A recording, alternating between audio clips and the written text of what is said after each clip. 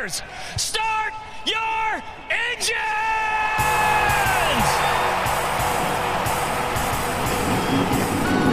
Welcome to the one place everybody wants to be. Victory Lane, your source for news, analysis, discussion, interviews, and more from the world of NASCAR. Now, here's your host, Davey Segal. Welcome back, party people, to the place everybody wants to be. It's Victory Lane. You know that by now. We got a packed show, as always, for you here this week. Kyle Larson flipped. Talladega happened. Chase Elliott won. The NASCAR world is happy. We got spoiler wickers, confiscations, qualifying changes, everything in between. Oh, yeah, and plus we have a K&N race this weekend in South Boston, Virginia, and we got the Cup guys in action at Dover, along with Xfinity, and Trucks makes a return after about a month hiatus. So we will cover it all for you on this show. And we got you, Darrell Waltrip. Go ahead, get her revved up. Boogity, boogity, boogity! Let's go racing, boys! Geico 500 at Talladega Superspeedway this past Sunday. Honestly, guys, one of the best races of the year, and you might hear me say that a lot, and it's not blowing smoke because there's been some races that are just dogs of a race. I mean, Texas this year was good, but Texas in the past has been not good, and I've been pretty critical of that on my prior Victory Lane feed 1.0 for the OGs, but this was really good. It kind of had like everything you want in a super speedway race. Not a restrictor plate race. I wrote that in my notes. Tapered spacer, no restrictor plates. It had everything, though. They added spoiler wickers to try to lower the speeds because in practice earlier on in the weekend, you saw guys going over 200, going over 201, 202, even breaking 204.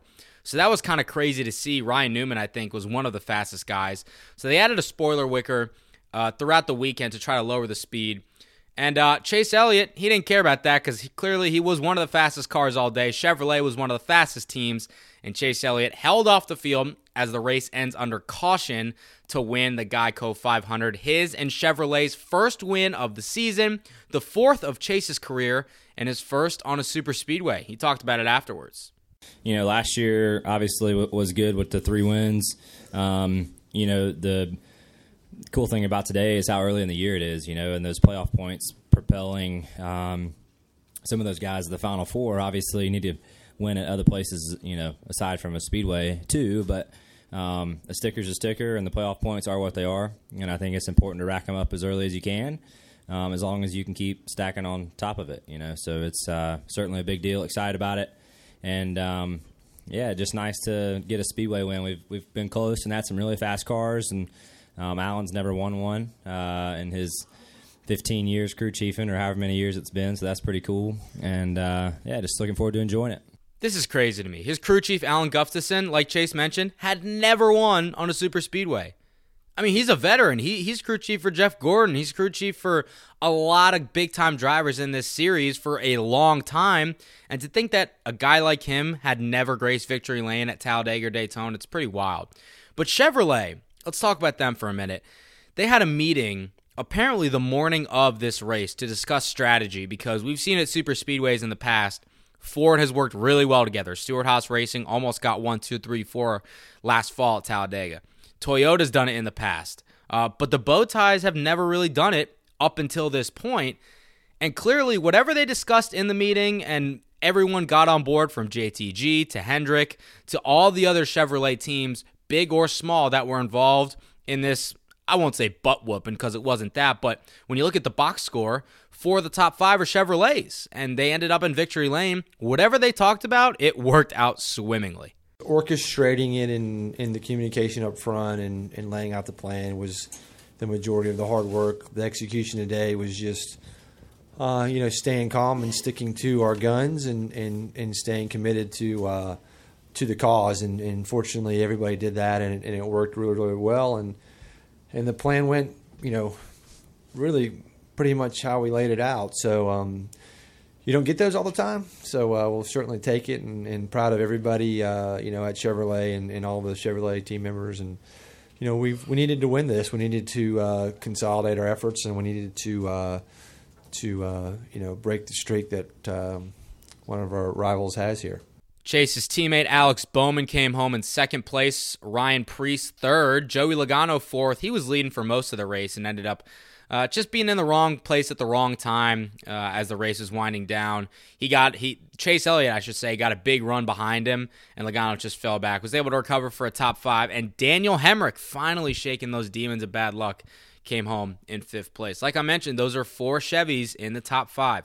You had Kurt Busch, Ryan Newman, Brendan Gaughan finishing 8th place. Eric Almirola and Kyle Busch rounded out the top 10.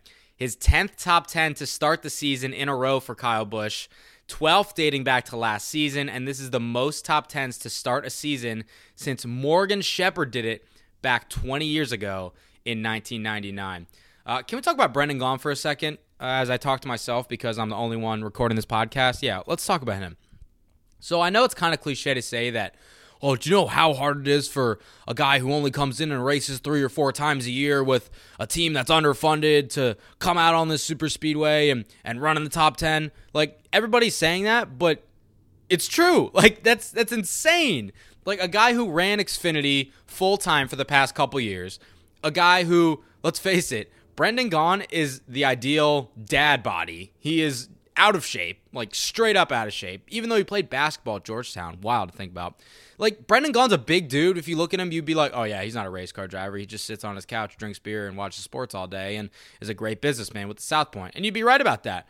But he also can wheel the hell out of a race car. And clearly, he does that whenever he gets behind the Beard Motorsports Chevrolet machine.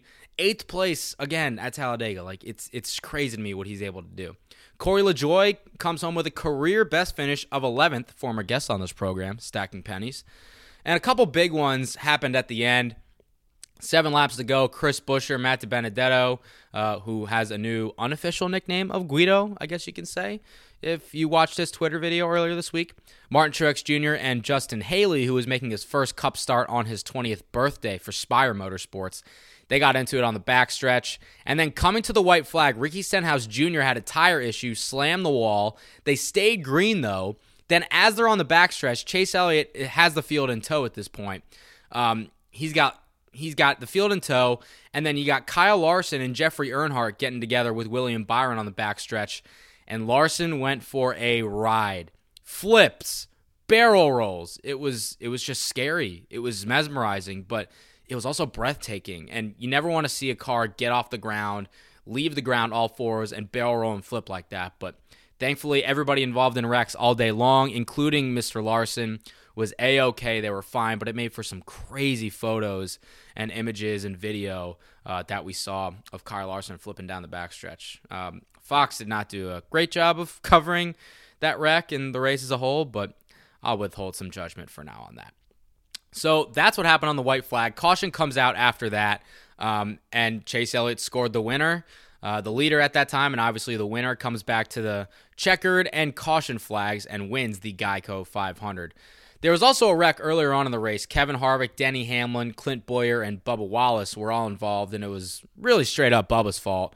He was just trying to make a move on his boy YRB, Ryan Blaney, and he got loose, and he spun around and collected all those big names. So I'm not sure if Bubba took the blame for it, but, I mean, it pretty much was his fault, and Kevin Harvick had some choice words for him afterwards. But, I mean, who can blame him, you know? Just people racing really hard at the start of the race, and his day kind of got taken out from under him before he even got the chance to really get started.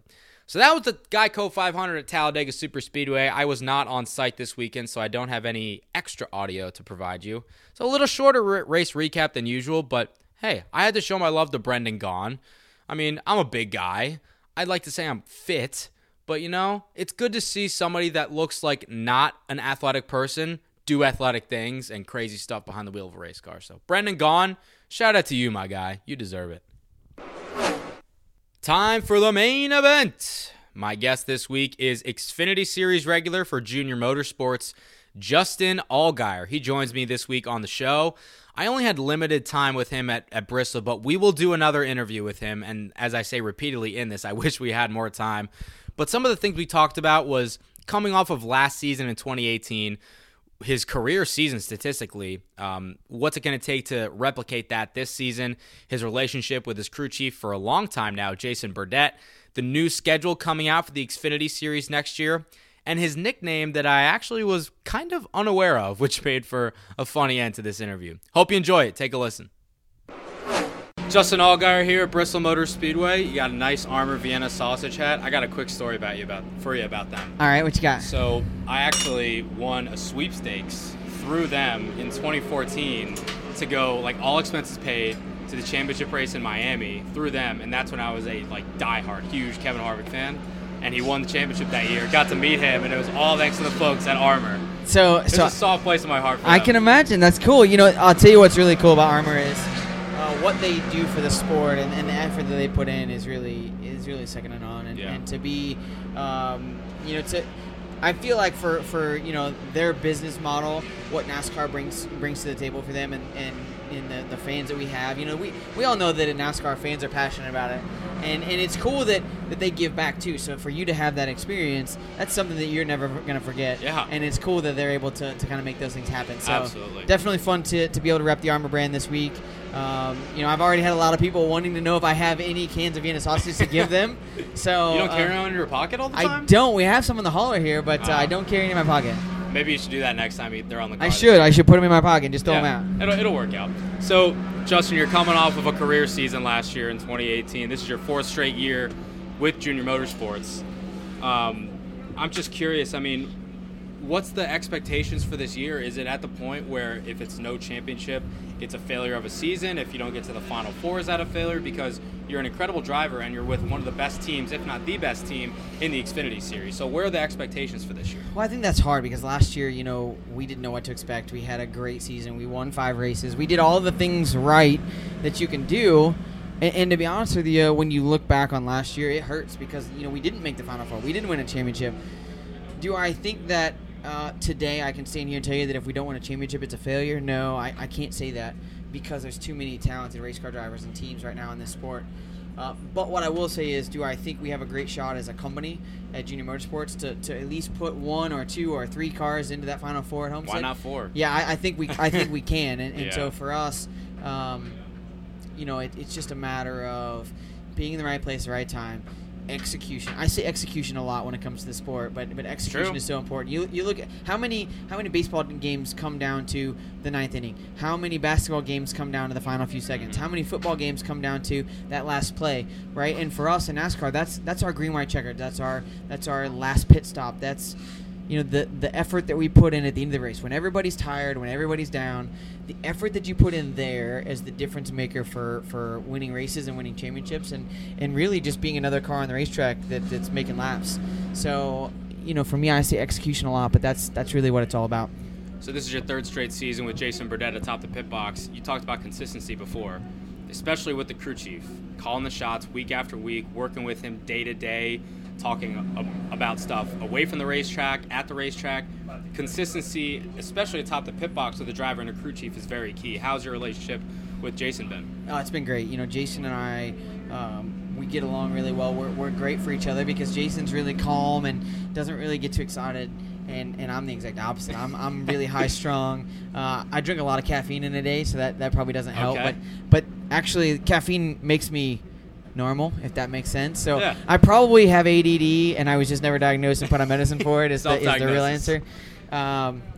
But for me, the relationship that we have, his son races outlaw karts and quarter midgets, which is how I grew up racing. We have a lot of similarities and a lot of common interests outside of racing, which I think a lot of times you don't have that. Especially when you have very engineering based crew chief and maybe a driver that has no engineering background, which happens a lot in this sport. Right.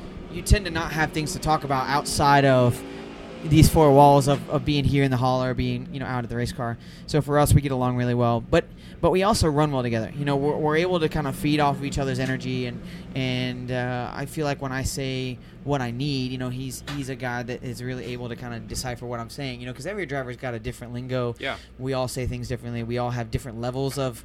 If I'm loose, well, that might be a 5 out of 10.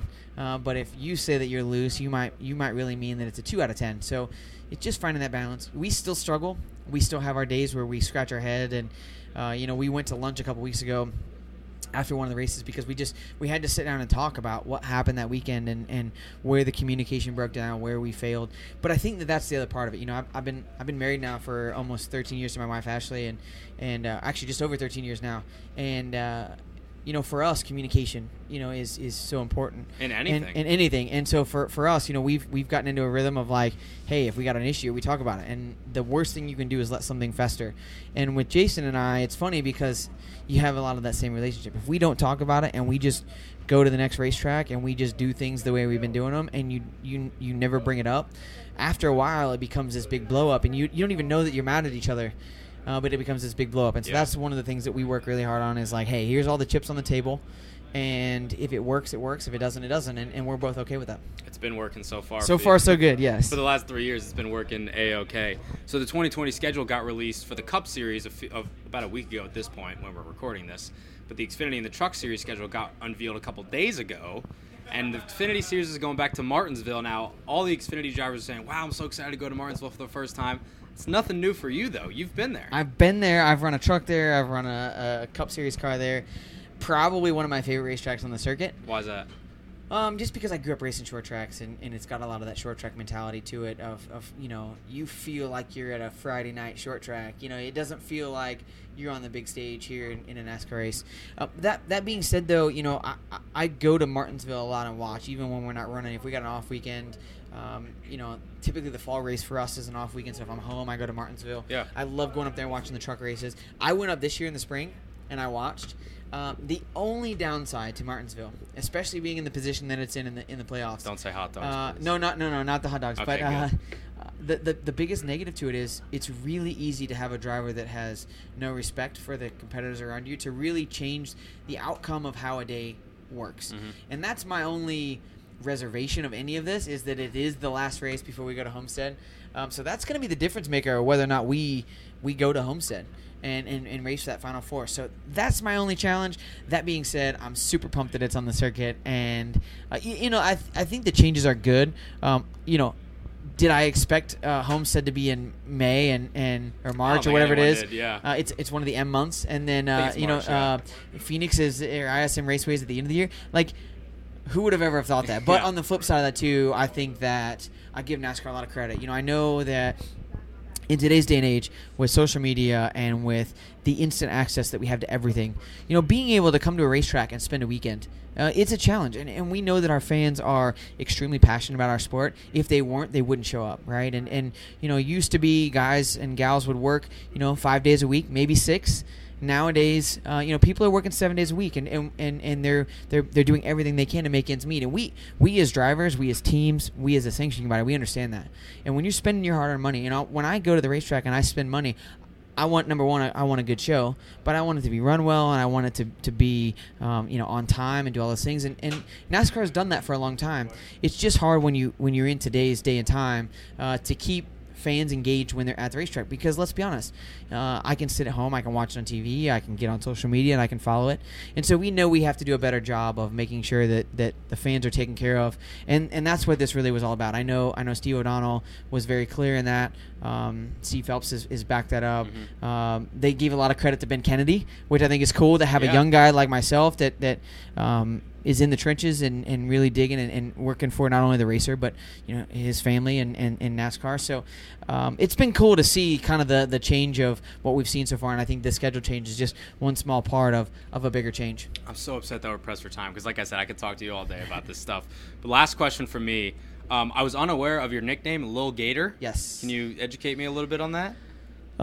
So nobody likes to be called little anything, right? But right. My dad, when he was born, they told my grandfather, they said, "Mr. Alligator, you can come in and see your son now."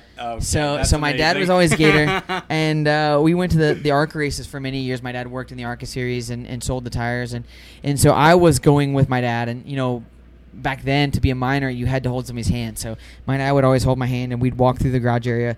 And one of the ARCA crew members walked up and he said, "Oh, this must be the little gator you always talk about racing." And so it's funny because somebody starts a nickname and one person says it, and then randomly it becomes your nickname, right? Like everybody finds out about it. So word spreads quick. Yeah, like super quick. So I became Little Gator almost instantly, and I've carried that proudly because I have a lot of respect for my dad. He's a great businessman, extremely great work ethic and hard worker. But most importantly, he's a great father and now a grandfather. So watching him and how he interacts with my daughter now is super cool. So I know. I'm very lucky in that regard. But you're always going to be Little Gator to your dad. I'm okay with that. I was going to talk about your daughter. We're running out of time, but now she's Littlest Gator, and your dad's Big Gator, I guess. So we called her Baby Gator for a long time, and when people talk about gators, she always says, she corrects everybody and says, "I'm Baby Gator." And I said, "Honey," "you're getting to be a big girl now. You can't be Baby Gator anymore." And she said, "Well, you're Little Gator, so I have to be Baby Gator." So she knows. So she'll always be Baby Gator. Justin, we'll have to do some more next time, but thanks so much for taking some time. Absolutely, buddy. Thank you. There you have it, party people. My conversation with Justin Allgaier. Really cool guy. One of the most well-spoken guys in NASCAR. I think he definitely has a career waiting for him on radio or in television when he steps out from behind the wheel. All right, let's look ahead to Dover International Speedway, the Monster Mile, and South Boston Speedway. Let's talk Dover first. The Gander RV 400. Scheduled to go this Sunday. Hopefully the rain holds off. 400 laps, 400 miles, green flag set for a little after 2 p.m. Kevin Harvick is the defending winner of this event. Trucks and Xfinity also in action. The first time that the Gander Outdoors Truck Series is back in a month, I believe, which is crazy. I say time after time that I hate the Truck Series schedule, and in 2021, hopefully we can overhaul it to have less of these crazy gaps in between. Storylines coming in. Kyle Busch's top 10 streak is at 10, and there has only been 4 drivers ever that have gone 10 races to start a year with top 10 finishes, and he's in pretty good company. Morgan Shepherd was the last one to do it 20 years ago in 1999. He has 12 in a row dating back to last season, as I mentioned when we were recapping Talladega, and he's got a solid record here at Dover, too. 3 Cup wins, and this stat, I believe it's correct. I got it in the release. He has 4 second-place finishes in 4 years. So in half the races of the past 4 years, he's finished second. It's not too bad if you ask me. Kyle Busch, furthermore, showing how he is the guy, the most dominant driver in the NASCAR Cup Series right now. Chase Elliott has a 4.3 average finish at the Monster Mile. He's the best current driver to have the best average finish at Dover, and he's coming off a Talladega win. Maybe he can make it 2 in a row. He won the last time the Cup Series was here at Dover in the playoffs. Harvick led 487 of the 800 laps last year run at the Monster Mile, and he has 4 fourth-place finishes in 2019. He's had some bad luck at Daytona and Talladega, and the speed for the number 4 has not been there as we've been accustomed to, but if there's a place where they can probably turn it around, I think Dover is probably high up on that list. Martin Truex Jr.'s home track, and we laugh about that in the NASCAR world because he has like 20, but this is kind of the real home track. He got his first career win here in 2007. I was there to witness that in the DEI number 1 Chevrolet. Jimmy Johnson, obviously this is his best track statistically, easy for me to say. I don't think he's going to challenge for the win here. I mean, let's not get carried away, but I think he could challenge for a top 5, and I think top 10's not out of the question at all. And I mean, it's kind of like little wins for that number 48 team right now. They're obviously not on the level of Penske and Gibbs, but Chase Elliott showed that he's got speed and he can win last year, and he did it last weekend. So you never know. Not out of the question.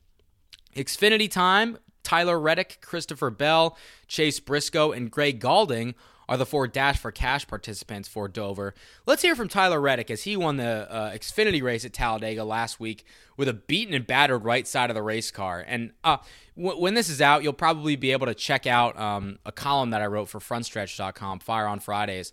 I talked about how Tyler Reddick is probably one of, if not the most underappreciated, maybe disrespected drivers in NASCAR right now.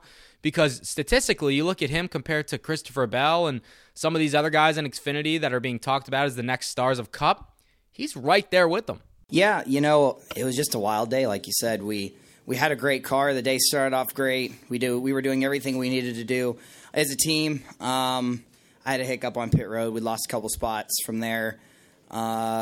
we had a speeding penalty. The 10 and I were going down pit road, and I think Ross and those guys maybe missed their speed limit a little bit. So he was pushing me, thinking he was running his speed limit, but we were speeding. And I was trying to slow us both down, but that hiccup put us back. And I don't know what happened. I like running close to the wall, and I just ran into it. I don't understand it, but where I hit it, there's a plate that connects like two segments of walls or something like that. I think they have a gate there.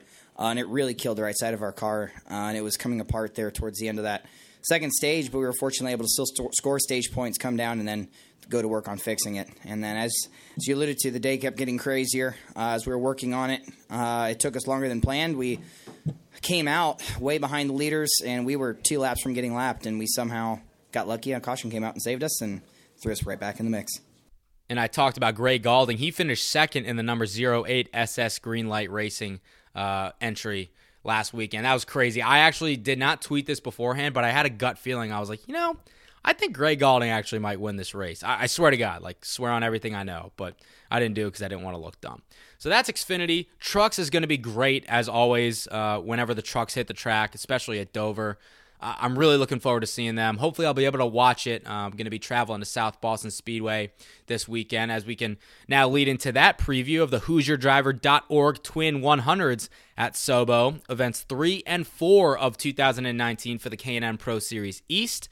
So it's Twin 100 races, 100 laps, 2 races on Saturday night. First one scheduled to go green around 7 p.m., and then the second one hopefully around 9:30, time dependent, of course. Tyler Ankrum and Anthony Alfredo, they won the races last year. And Chase Caber, he had a really sporty vehicle last year.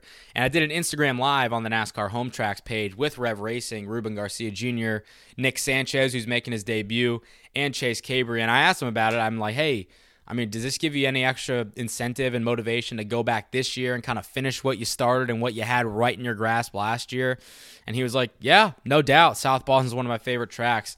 And I also wrote a feature on him this week. You can check it out on NASCARHometracks.com. Colin Garrett, driver the number 18 Sam Hunt Racing Chevrolet. This is his home track. He has a track championship in a late model here at South Boston. Matt McLaughlin in the 1, Mason Diaz, Drew Dollar, Tanner Gray, Derek Kraus, Haley Deegan, Travis Milburn.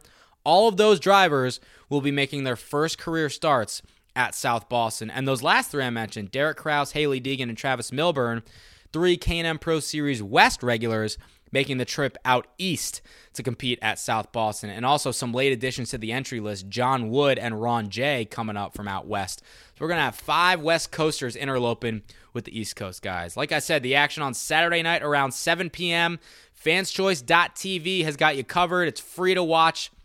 You can also follow along with me on Twitter at Davey Center, my Instagram at Davey_the_man, 2 N's _4. And you can also just be in touch with us at NASCAR Home Track on Twitter. That's where we will have all the information coming with you. And I'm planning on driving from South Boston to Dover, which I thought was going to be like 2 hours. Turns out it's like 5.5. So yikes. But I'm planning on doing that early AF Sunday morning. So pray for me that 1, I make it there safe, and 2, that the rain holds off from South Boston on Saturday so I can make it to Dover on Sunday for the Cup race. It's going to be a fun weekend of racing, hopefully a dry weekend of racing. Pray for that. Lug Nuts of the Week! Cue the music. I teased it off the top. NASCAR has returned to single car qualifying. All 3 National Series at all tracks besides road courses. So at tracks measuring 1.25 miles in length or less, so a mile and a quarter, qualifying is going to have 2 time laps. But any track that's more than 1.25 miles, qualifying is going to have 1 time lap. So you have your warm up, then your time lap, then you're done.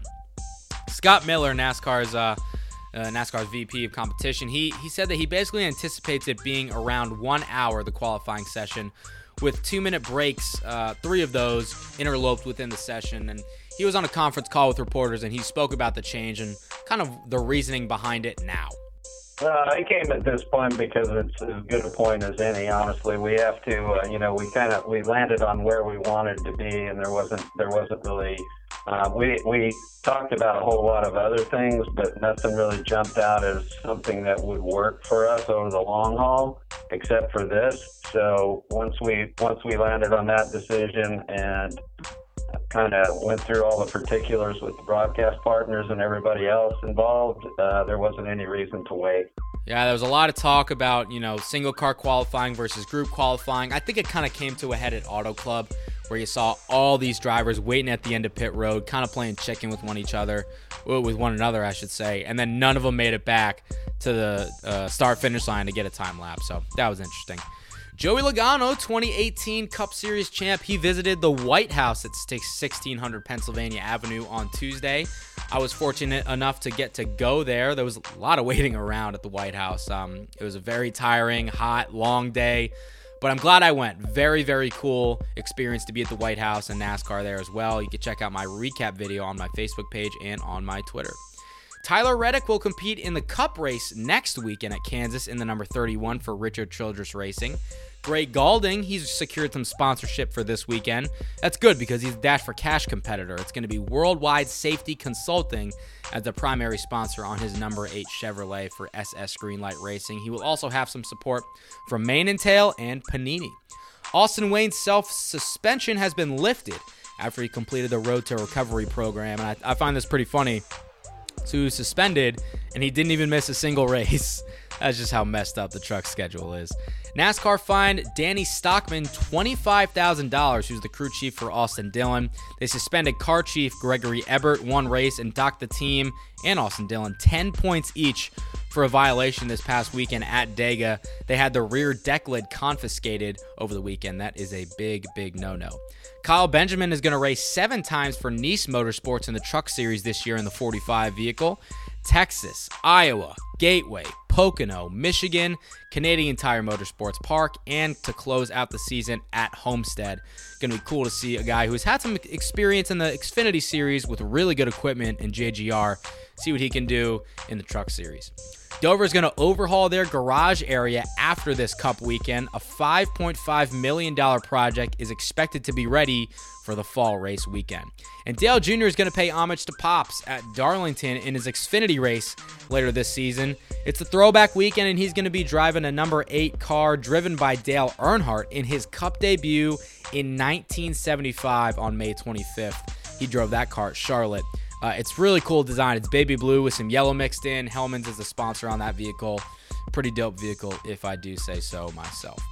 All right, folks, that'll wrap things up for episode 9 of Victory Lane 2.0. Dega was fun. Dover will also be fun. Hopefully dry. And South Boston, hopefully dry. Hope you enjoyed my conversation with Justin Allgaier. Don't worry, we will do it all again next week. How does that sound? Sounds pretty good to me. While you're at it, please go ahead, leave a rating and a review on iTunes. It would mean a lot to me. I see you guys writing some reviews. I got 15 right now, so it'd be mean a lot to me if we can get to maybe 20 by the next podcast when it drops Wednesday or Thursday. Please subscribe on iTunes, Google Play, Spotify. We're also on SoundCloud. Peace and love, my hombres. We'll talk to you guys next week as we recap Dover and South Boston. Stay good.